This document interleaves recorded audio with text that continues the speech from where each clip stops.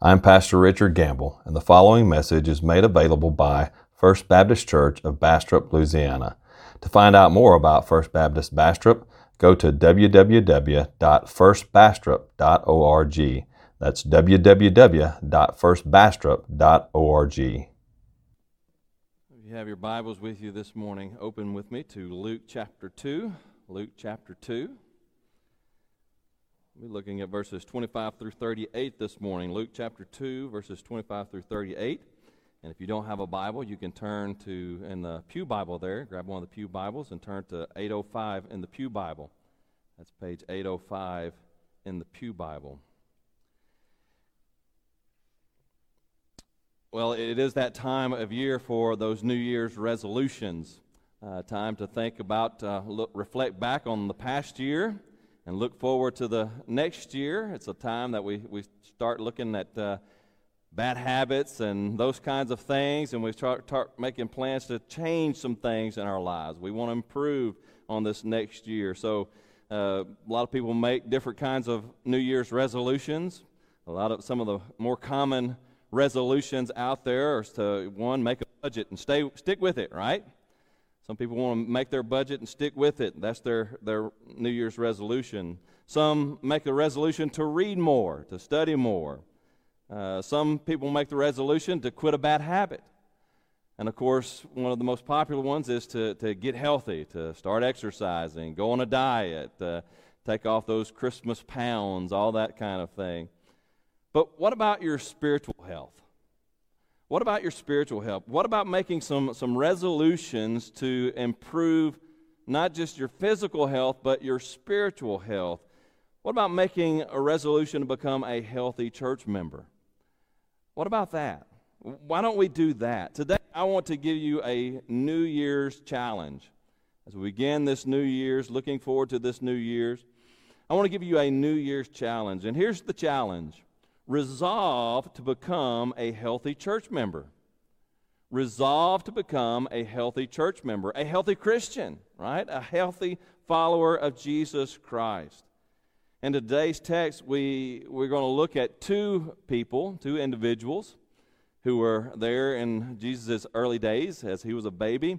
But these two people exemplify for us what a healthy Christian, a healthy church member might look like. These two individuals are spiritual strong men and strong women, right? They're strong in their faith, and they provide us a wonderful example of a healthy church member, of what a healthy church member might look like. And so I want to look at Simeon and Anna today and their faith, their spiritual maturity, their strength, their health as followers of God and followers of His Messiah.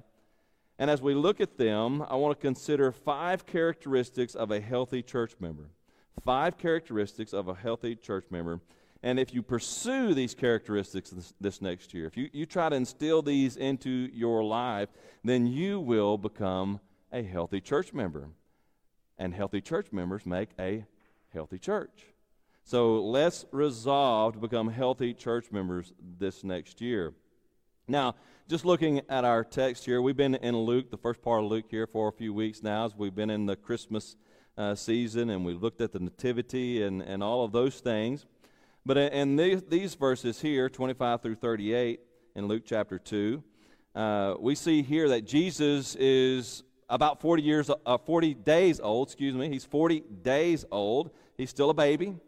And Joseph and Mary have taken him to the temple in Jerusalem to go through the ritual of purification. We talked about that a little bit last week and how they were keeping in obedience to God's law.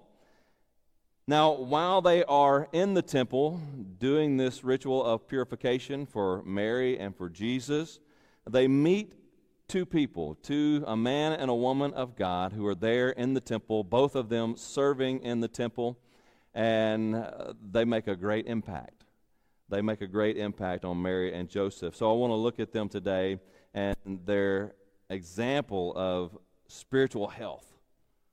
So if you found your place there in Luke chapter 2, verses 25 through 38, please stand with me, if you will, in reverence to God's holy word.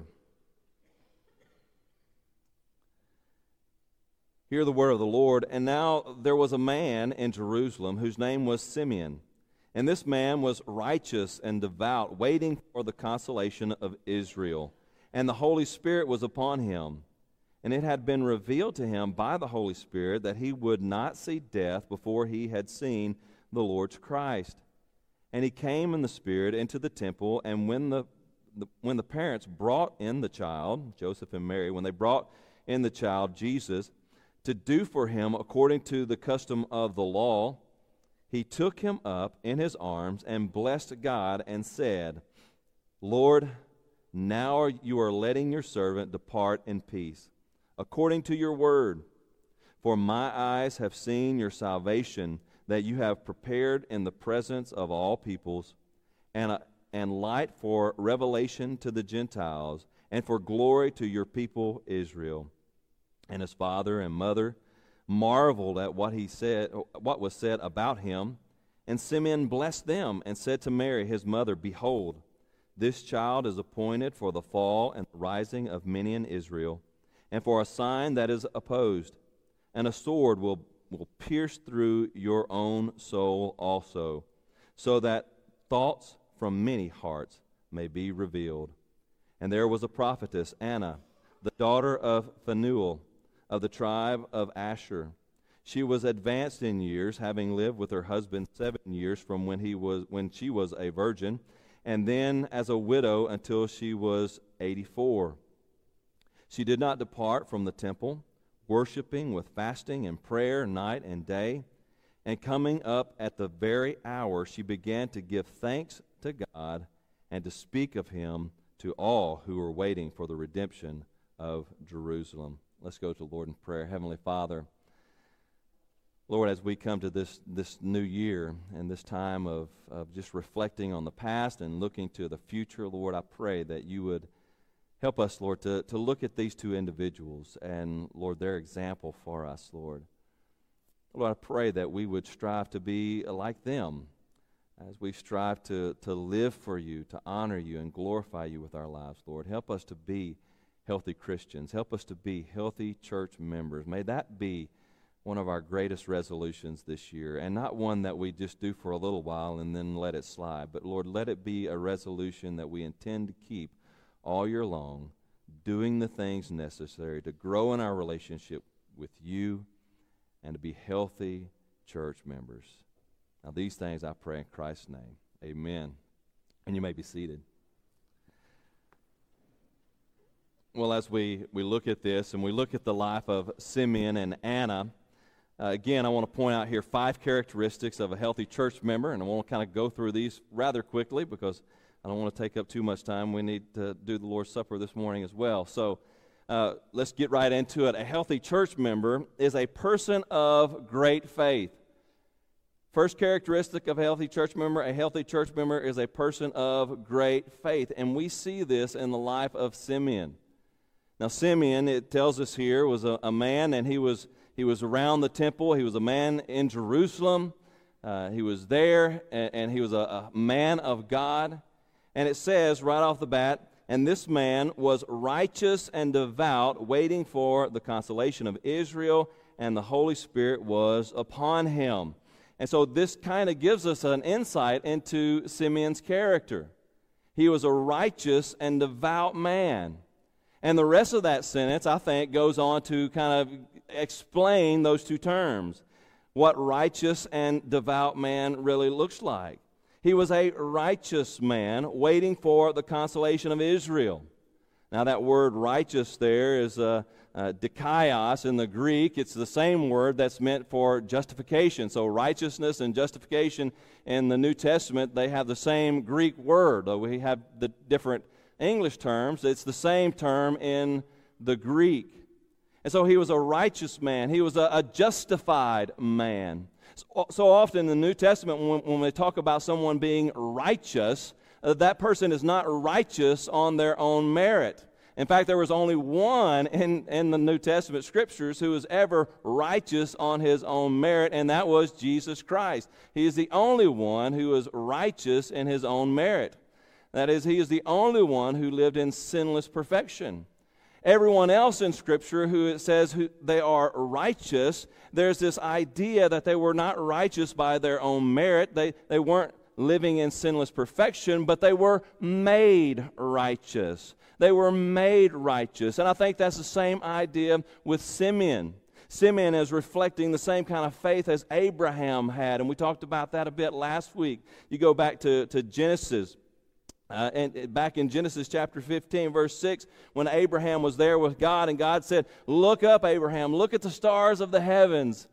Count them if you can. So shall your offspring be." And Abraham looked up the sky, and it says he believed God, and it was counted to him as righteousness. Abraham wasn't righteous on his own merit, but because of his faith in God, his faith in God's promise, Abraham was counted as righteous. And that's the same throughout all of Scripture. When someone is righteous before God, they are counted righteous because of their faith in God. And that's the same case with Simeon. He wasn't righteous because he was a sinless man. He had his problems, he had his sins in his life, but he was righteous because he believed God. He believed in God's salvation. He was looking for, as it says there, he was waiting for the consolation of Israel. When you go back in the Old Testament, and there, a lot of times it talks about the coming consolation of Israel, when God would come and save Israel, and bless Israel, and restore Israel as a kingdom. And all of that was tied to the Messiah who would come, the offspring of David, who would come and establish his eternal kingdom on earth. He was the one who would save God's people from their enemies. And now Simeon says, here he is. Here is God's salvation. The Holy Spirit had already revealed it to him that he would see the Savior. He would see the Messiah born and come to the nation of Israel. And Simeon, as he holds Jesus in his hands, he says, now I can die, right? Now I can leave this world knowing that God has fulfilled his promise, because here is God's salvation. He believed God, and he was justified by his faith in God. And that's where it starts, right? That's where great faith begins. If you don't believe God, if you don't trust in Jesus Christ, then you have not faith. There's no faith. None whatsoever. Oh, you may believe in this thing and that thing, but you don't have saving faith. Faith starts by trusting in Jesus Christ, believing that God sent his Son, Jesus Christ, who was God in all of eternity past, right? He was the eternal Son of God.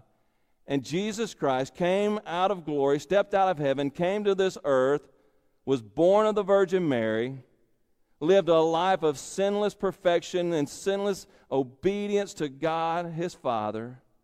And though he was without sin, he went to Calvary's cross and he died in your place, bearing the penalty for your sin. And then 3 days later, he was raised again so that you might be justified in him if you believe in Jesus. That's where faith begins, by believing in Jesus. You can't be a person of great faith if you don't trust in Jesus, if you don't surrender your life to him. So great faith begins by being justified by faith, by trusting in Jesus Christ. But also, we see great faith is also a sanctifying faith. See, we've talked about this before, right? There's three phases of salvation. And you may remember this. There's three phases of salvation. There's justification, there's sanctification, and there's glorification. Two of those happen in this life, or the process begins in this life. First is justification. That's coming to faith in Jesus Christ, believing in him. When we come to Christ, we are justified. God declares us as righteous in Jesus Christ. We bear his sinless perfection. He clothes us in his sinless perfection when we believe in Jesus. That's justification. That's the first stage of salvation. The second stage of salvation is sanctification. That's when the Holy Spirit begins to work in our lives and begins to guide us and groom us and to make us into the image of Jesus. This is a process that takes place over the course of our lives on this earth.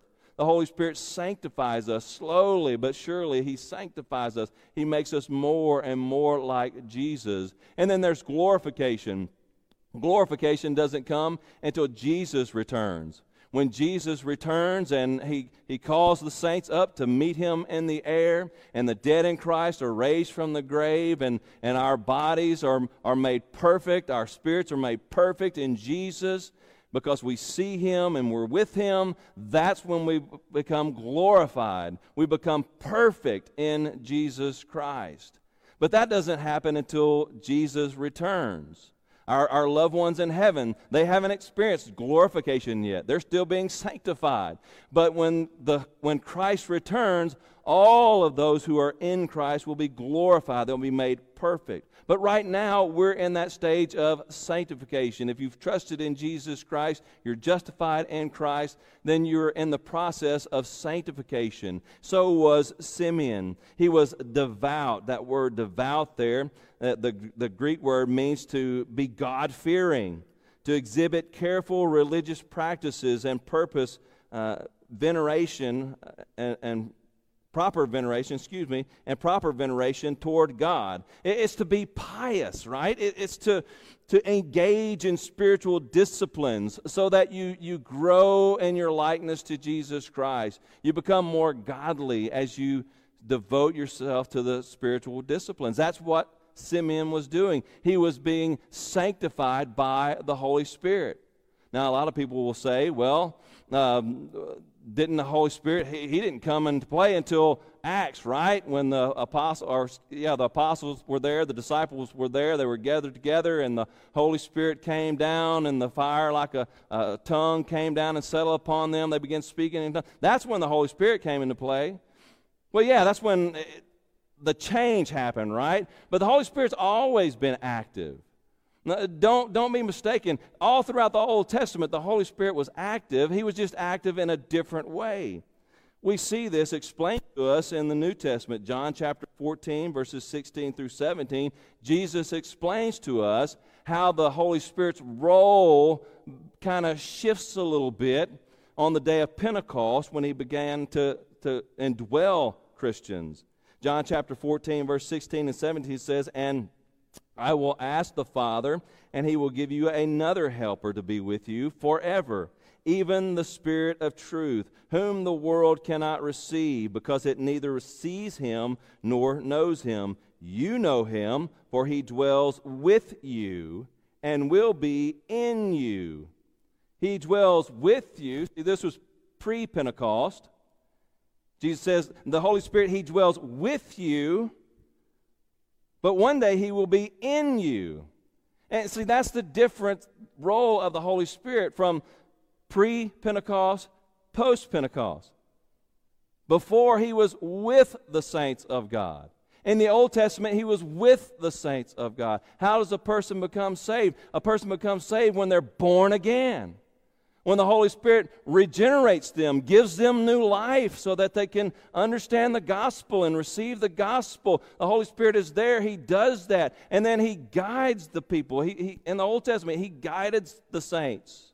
He was with them, guiding them and helping them grow in their relationship with God, helping them to become sanctified.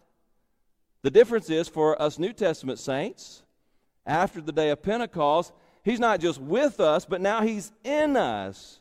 He regenerates us. We come to faith, and he moves in. He dwells in us. And now he's doing that work not just with us, but in us, changing us and transforming us, making us more like Jesus. So a healthy church member, just like Simeon, it says here, and the Holy Spirit was upon him. The Holy Spirit was with him, guiding him, giving him direction, helping him to grow in his relationship with God. But at the same time, he was giving in to that direction, right? He was working with the Holy Spirit. He was working in this process of sanctification. And it is that way. It is a work of God that God is doing in us as New Testament saints. He's doing it working in us, but he also calls us to work along with him as he's working in us to sanctify us. Philippians chapter 2, verse 12 through 13. "Therefore, my beloved, as you have always obeyed, so now, not only in my presence, but much more in my absence, Work out your own salvation with fear and trembling. This is something that you have to work out. You have to work out your salvation, your sanctification. That's what he's talking about here. You got to work out your own sanctification in fear and trembling. For it is God who works in you, both to will and to work for his good pleasure. So God is working in us to change us. When we come to faith in Jesus Christ, he moves in. He begins to work in us to change us, to make us like Jesus. But at the same time, he says, join me in this process. Join me in the work. How do you join him in the work? You study his word. You get into the Scriptures. You read the Scriptures. You study the Scriptures. You spend time in prayer. You follow his guidance in your life. You get involved in the spiritual disciplines of Bible intake, Bible study, Bible readings. You get involved with prayer, right? You memorize Scripture. You do all of these things. You come together with the saints of God in church, and you serve and you worship the Lord there. All of these things help you to grow in your relationship with Jesus. It helps you to grow in your sanctification. So work out your salvation. Get involved in the process, even as God is working in you to make you like Jesus. Work out your own salvation in fear and trembling, even as God works in you both to will and to work for his good pleasure. If you want to be a healthy church member, you must be, first of all, a person of great faith. You have to believe in Jesus Christ. You have to be justified by God's grace through faith in Jesus. And then you have to surrender to the Holy Spirit in your life as he works in your life to make you holy like Jesus. Read your Bible. That's why, again, today we have the reading plan. If you didn't get it last week, now you can get it this week. Here's the reading plan for this next year. If nothing else, at least take the one bookmark there that's highlighted, bookmark number 1, family, and at least read that one, because that's what we're, as a church, we're going to dedicate ourselves to read at least that one. That's going to take us through the historical books of the Old Testament, Genesis through the Chronicles. And we're going to read that together. And the men's group on Wednesday night, we're going to discuss that and study that together. And so read at least that and take time to study whatever passage you read every day on that. Take time to study that and just ask this question: what is God teaching me in this text? What is he teaching me in this chapter? How am I supposed to apply? What am I supposed to apply in this chapter to my life? So ask that question. Study at least that one.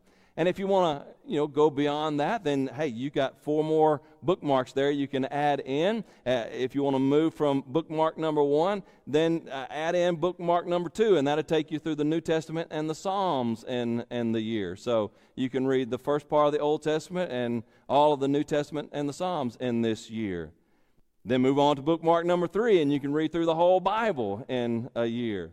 And then if you move on to bookmark number 4 and read all 4 bookmarks, you read through the whole Bible once and the New Testament twice in a year. So whatever, you can make it your own. You can customize it, but at least, right, commit today to at least read through bookmark number 1 as we read through that as a church, so that you begin to understand what God wants in your life. Begin to apply God's word to your life so that you can grow in faith and your sanctification. A healthy church member is a person of great faith. Second, and this one is kind of just leads right into it, a healthy church member is Spirit-led. A healthy church member is Spirit-led. Just read there verses 26 and 27. And it had been revealed to him, Simeon, by the Holy Spirit, that he would not see death before he had seen the Lord's Christ. And he came in the Spirit in the temple. And when his parents had brought in the child, Jesus, to do for him according to the custom of the law, he took him up in his arms and blessed God. Simeon here is a man who was Spirit-led, right? He gave in to the Holy Spirit's guidance. Now, being led by the Spirit is something that it takes a little time. It takes a little maturity to get there, to be led by the Spirit. And so when you think about being led by the Spirit doesn't talk to us verbally. He doesn't speak to us and we hear an audible voice in our mind or anything like that. But nonetheless, we are led by the Spirit. The Spirit can urge us and give us direction in life of things to do.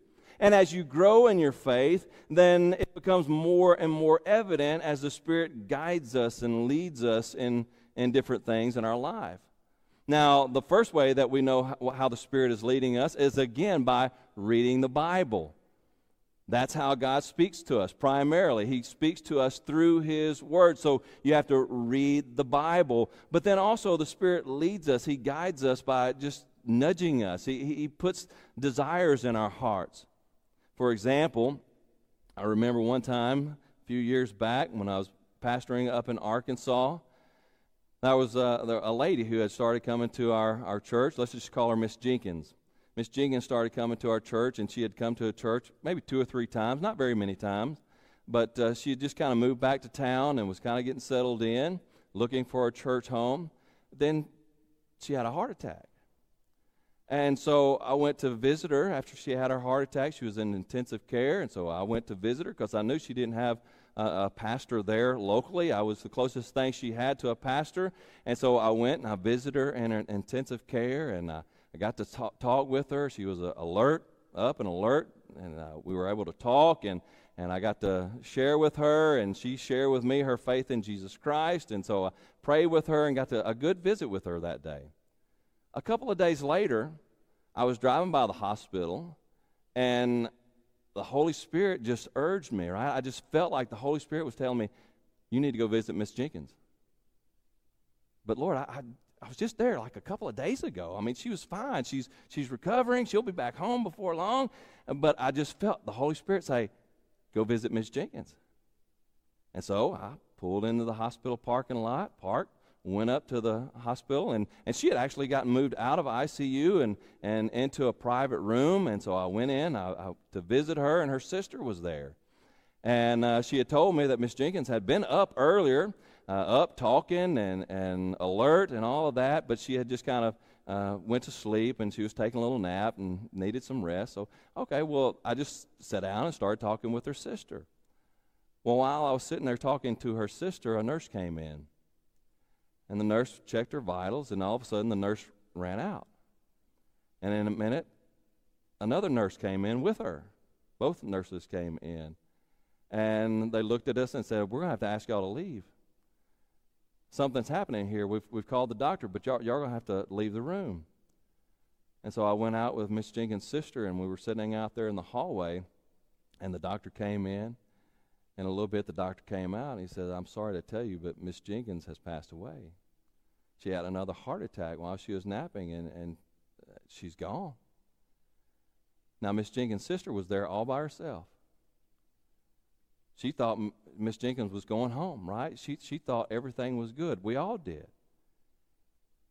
But by God's providence, by His guidance, right, He led me to be there at the very moment that Miss Jenkins passed away so that I could be there with her sister and comfort her and pray with her and be with her until her husband was able to drive 30 miles in to be with her. Man, after that, I just went down to my truck and I just sat there for about 10 minutes and just praised God because He allowed me to be with that lady to comfort her in a most stressful time. And it was all because he led me there. I would not have gone there on most days, right? I'd just been there a couple of days ago. I didn't think there was any need to visit, but the Holy Spirit led me in that moment to be there. And what a blessing I got out of that. To be able to comfort a lady in a time of such great distress, a time of mourning. So you have to give in to the Holy Spirit, right? You have to allow the Holy Spirit to lead you and guide you.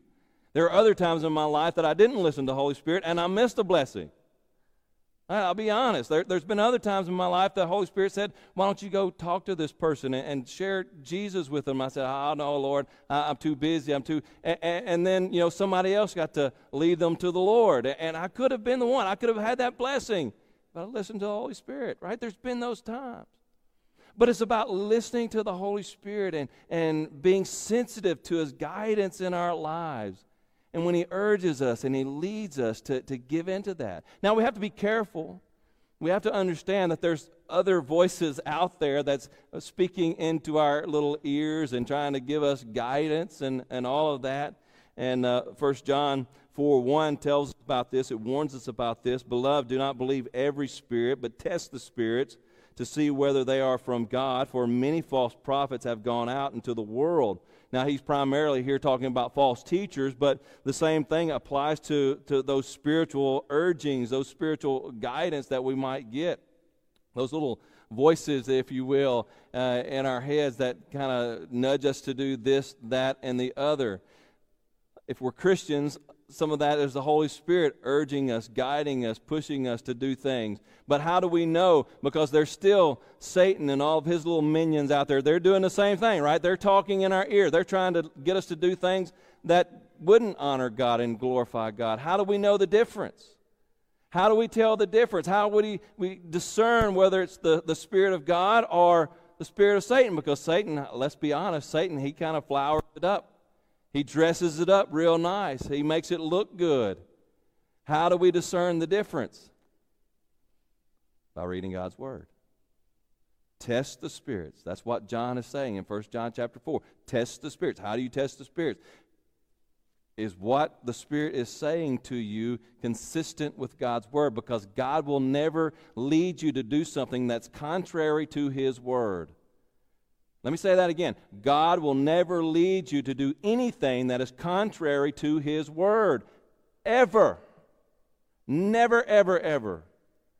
Man, I've heard people, they come up to me and tell me the most insane things. Oh, well, God really wants me to be with this married man. I just know it in my heart. No, He doesn't. He doesn't.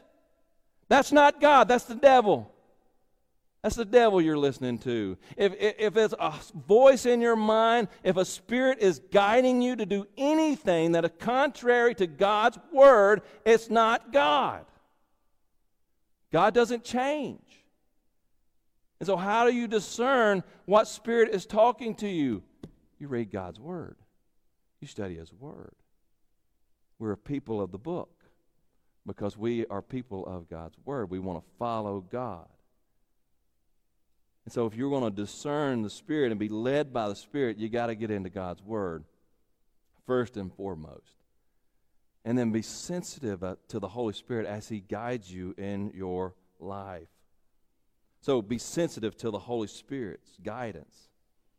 A healthy church member is a person of great faith, is led by the Spirit, and then a healthy church member is a faithful witness.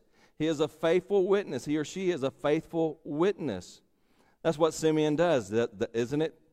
He takes up Jesus in his arms and he blesses God and he says to all of those who are around him, including Mary and Joseph, Lord, now you are letting your servant depart in peace according to your word, for my eyes have seen your salvation that you have prepared in the presence of all peoples, a light for revelation to the Gentiles and for glory to your people Israel. He testifies to the salvation of God in Jesus Christ in that moment. He speaks the truth of the gospel. He speaks the truth of the gospel, and that's what a faithful witness does. A faithful witness speaks the truth of the gospel. Let's look at a little bit of what he says about the gospel of Jesus Christ. Number one, he says, he tells people that Christ is God's salvation for all who believe. He says that Christ is God's salvation for all who believe. Now, Lord, you're letting your servant depart in peace according to your word, for my eyes have seen your salvation. Your salvation that is prepared in the presence of all peoples, a light for revelation to the Gentiles and for the glory of your people Israel. Now, as he's sitting there in the temple, that wouldn't have been a very popular phrase, right? He's saying that your salvation is here. Here's your salvation. This little baby is your salvation. Jesus is not just the way of salvation. He is salvation. He is our salvation. And Simeon says not only is he God's salvation, but he is God's salvation for the Jews and the Gentiles.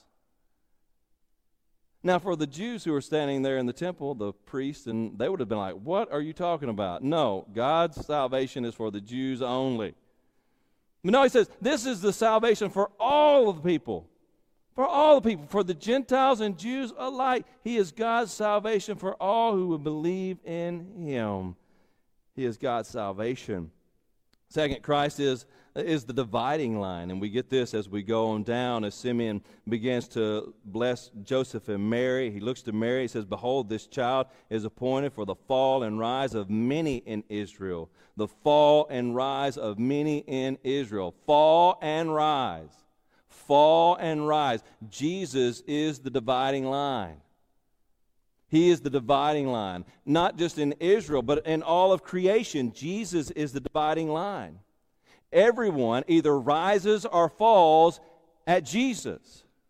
You either believe in Jesus and trust in Jesus and come to saving faith in Jesus, or you look to Jesus and says, no thank you, and you fall. There's no other way. Jesus says, I am the way, the truth, and the life. No one comes to the Father except through me. The world has a lot of different ways that they want to pursue to try to find salvation. But Scripture tells us clearly there's no other way. Jesus is God's salvation. And dear friend, you either rise, and by the word, that word rise there is the same word that's used for resurrection. You are resurrected in Jesus by trusting in him, surrendering to him, or you fall into judgment because you reject him. Jesus is the dividing line. Second or third, Jesus is opposed. Jesus is opposed. He is for the rise and fall of many in Israel and for a sign that is opposed. He is a sign of God that is opposed. Jesus is opposed. And this would come to fruition as Jesus became a man 33 years later, when the Pharisees and the scribes and the priests and then all the Gentile leaders as well came to oppose Jesus and send him to Calvary's cross. Jesus was opposed. Jesus is still opposed. We live in a world that is given to Satan. This world follows the prince and the power of the air, as Ephesians chapter 2 tells us. And this world is opposed to God. And as this world is opposed to God, they're opposed to Jesus. And guess what, dear friend? That means they're opposed to Christians. They're opposed to Christians. As he goes on, feeding from that right into the next, following Christ is a mark of suffering. Following Christ is a mark of suffering, as he tells Mary there, and for a sign to the opposed, and a sword will pierce through your own soul. A sword will pierce through your own soul. He's telling Mary that one day a sword is going to pierce your soul. He's referring to the day that Jesus Christ would hang up there on Calvary's cross with his arms spread, suffering and dying and bearing the wrath of God for our sins. As he suffered and died, his mother looked upon him, and her soul was pierced. But I want you to know, it wasn't just a mark of suffering for Mary. Following Jesus Christ is a mark of suffering for every Christian. Scripture clearly tells us anyone who desires to live a godly life in Christ Jesus will be persecuted. You will suffer some way, somehow, because of your faith in Jesus Christ. If you don't suffer somehow, some way, because of your faith in Jesus Christ, you're not doing it right. Something's wrong. Something's going on. You're giving in to the world. You're following the prince of the power of the air, not the prince of God's kingdom. If you're following the prince of God's kingdom, you're opposed to this world. And you're living in opposition to this world. And this world is opposed to you. If we're not suffering for the sake of Jesus Christ in this world, something's wrong. We ought to ask ourselves, am I compromising too much? Am I giving in to the ways of this world too much? Am I a friend to this world? To be a friend of this world, Scripture says, is to be an enemy of God. We need to take that to heart. We need to take that to heart. We need to understand that. We need to examine our own lives. Are we suffering for Jesus? Are we suffering for Jesus? Are we conforming to Him, or are we conforming to this world? Following Jesus Christ is marked by suffering. And fifth, Christ is the only hope of salvation. And so that the thoughts of many hearts may be revealed. As Simeon says that last little sentence there, he is referring to the judgment that is to come. The hearts of many shall be revealed. Just a few weeks ago, last week, I was finishing up, a lot of us were finishing up Revelation. As we finished up last year's reading schedule, we were finishing up Revelation, and it had there in chapter 21, I believe, isn't that right, 21, had the judgment seat of God, the great white throne judgment, and it says there that books were opened, and all those whose name was not written in the Lamb's book of life, they were judged according to the books of their lives, every sin recorded, every sinful thought, every sinful deed, every sin that you have ever committed will be recorded in those books. And those who are outside of Jesus Christ will be judged by the books. Their thoughts will be made known. Can you imagine that day? Just think about that. If all of your sins were broadcasted on a theater screen, what would you do? For those outside of Jesus Christ, that's going to be a reality. Those who are outside of Christ will be judged by every sinful thought, word, and deed. They'll all come to be known. Jesus Christ is the only way of salvation. Without Jesus, you fall. Without Jesus, you're judged. Without Jesus, you suffer eternal damnation in a devil's hell. A healthy church member testifies to the truth of the gospel. So many people today, they don't testify to the truth of the gospel. So many people today say, believe in Jesus and your life will be better. No, it won't. Not in this life, it won't. If you believe in Jesus, it doesn't make your life easier here and now. Oh, it's coming, but here and now you're going to suffer. Because it means you got to turn away from your old lifestyle. You turn away from sin, you turn away from the devil's ways, and you follow Jesus, and you live as an enemy to this world for the rest of your life. It's not easier. It's harder. But the blessing is coming.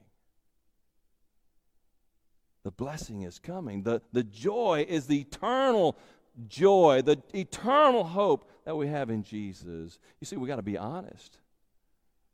We can't give people false hope. Say, oh, well, if you believe in Jesus, everything's going to be better for you here and now. You're going to get rich. You're going to do all this. You're going to be healthy. And everything's going to fall into place if you just follow Jesus. No, if you follow Jesus, it's going to be harder. In many ways, it's going to be harder. But Jesus is the only hope of eternal salvation. And when Jesus comes and this world's over, that's when the reward comes. We've got to speak the truth in love. We've got to be faithful witnesses to the true gospel. A healthy church member tells people the truth about the gospel of Jesus Christ. Fourth, a healthy church member is a faithful servant. A healthy church member is a faithful servant. And now we get to Anna here.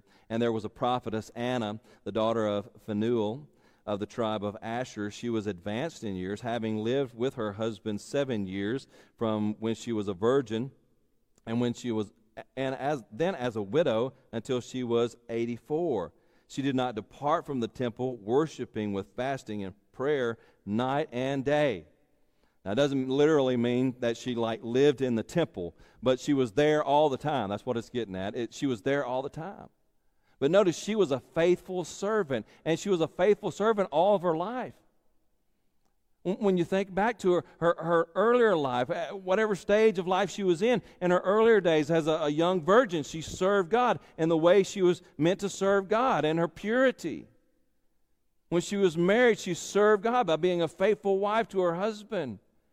And then when her husband died, she went to the temple and she prayed and fasted and worshiped God. She was there serving in the temple in whatever capacity she served. And see, that's the characteristic of a faithful church member, a healthy church member. A healthy church member serves God in every stage of life. Well, I know some of you. One in particular that I'm thinking about right now that served her family. As a young woman, she served her family and raised her kids to be godly children and to love and fear the Lord. She raised them in church, and every time that she was here, and she served in the children's department, and she did everything that she could to serve not only her family at home, but she served here in the church all of her life. Then when her family moved away, her children moved away, she served in the church. She served her husband as a faithful wife to her husband. When her husband got sick and unable to care for himself, she was there by his side the whole time, caring for him, taking care of him, serving God by serving her husband. And then when her husband passed away, she poured her life even more, just like Anna, she poured her life even more into the life of the church. She's one of my faithful counselors. Has 1,000 ideas all the time, giving me ideas and just giving me that wonderful counsel, and just a faithful member, serving every way that she can. Most of us know who it is, but I'm not going to name her name because I didn't ask her if I could do this. But a faithful servant of God in every stage of life. A healthy church member is a servant of God. No, maybe you can't serve like you used to. Maybe you can't be a youth sponsor and go off on youth trips and all that. Maybe you can't do that anymore. But you can pray. You can serve in other aspects of the church. Some of our greatest servants are homebound because they pray for us day in and day out as they live their life. A healthy church member is a faithful servant. A healthy church member is a faithful servant. Number 5, a healthy church member is a prayer warrior. A healthy church member is a prayer warrior. Notice what Anna did there. Anna, in her life, she worshiped God with fasting and prayer. Fasting and prayer usually go together in the New Testament. Fasting is just a way to spend more time in prayer. That's basically what it is. But a faithful church member, a healthy church member, is a prayerful church member. They're warriors of prayer. They pray for the church. They pray for the people of God. I'm reminded of Charles Spurgeon, the Prince of Preachers. One of the first great megachurches of the modern age was Spurgeon's church, the Metropolitan Tabernacle there in England.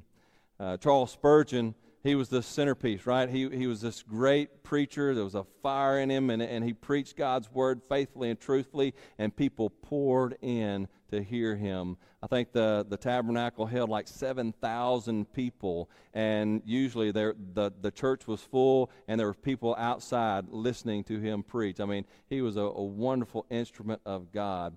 Some young preachers came in one day, and they wanted to see Spurgeon and talk to him, and I imagine get some advice from him.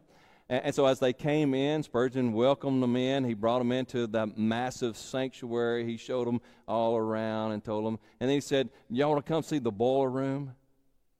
The boiler room?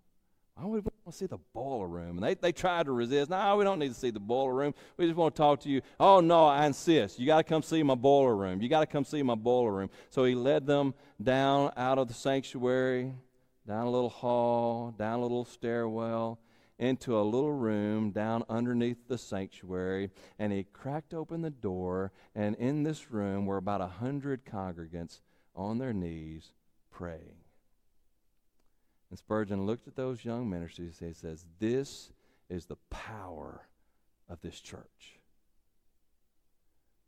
These prayer warriors are the power of this church. Why were there 7,000 people plus coming to listen to Spurgeon preach week after week after week? Because there were prayer warriors in the church, empowering the church with prayer.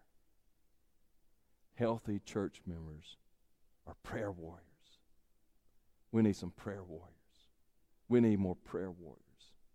We need more of our congregation surrendering to the power of prayer. We need more church members on their knees before God, praying for our church, our community, our country. Become a healthy church member by becoming a prayer warrior. How do you do that? Well, of course, you spend specific time in prayer. Whittle out an hour a day, 30 minutes a day, whatever you can spare. Whittle out some time to devote to prayer every day. But then have the spirit of prayer about you all the time. Pray without ceasing. Paul says in 1 Thessalonians 5:16 through 18, I need to hurry here. Rejoice always, pray without ceasing. Give thanks in all circumstances, for this is the will of God in Christ for you. Pray without ceasing. Be in a spirit of prayer all the time. So that whenever something comes to mind, you just stop and pray for it. Or pray for it while you're going about your life. You know, every great awakening, every outpouring of the Holy Spirit on church or nation began when God's people humbled themselves in prayer to the Lord.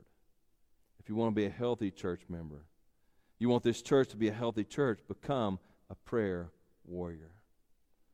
So my challenge to you today, dear friends, is this: resolve to become a healthy church member. Resolve to become a healthy church member, because a healthy church member leads to a healthy church. And we want to be a healthy church. Oh, Heavenly Father, we thank you for the example that you have given us here in Anna and Simeon, for their faithfulness. Lord, we pray that we would be able to imitate them. Lord, let us, each and every one of us here today, resolve to be a healthy church member, a healthy Christian, to grow more in our likeness to you. Empower us this year. And Lord, if there's any today who've never trusted in Jesus, then Lord, I would pray today that you would turn their hearts to know you. Give them new life. Let them see Jesus. Let them turn to Jesus. Trust in him. And know the power of your salvation in their life. This I pray in Christ's name. Amen.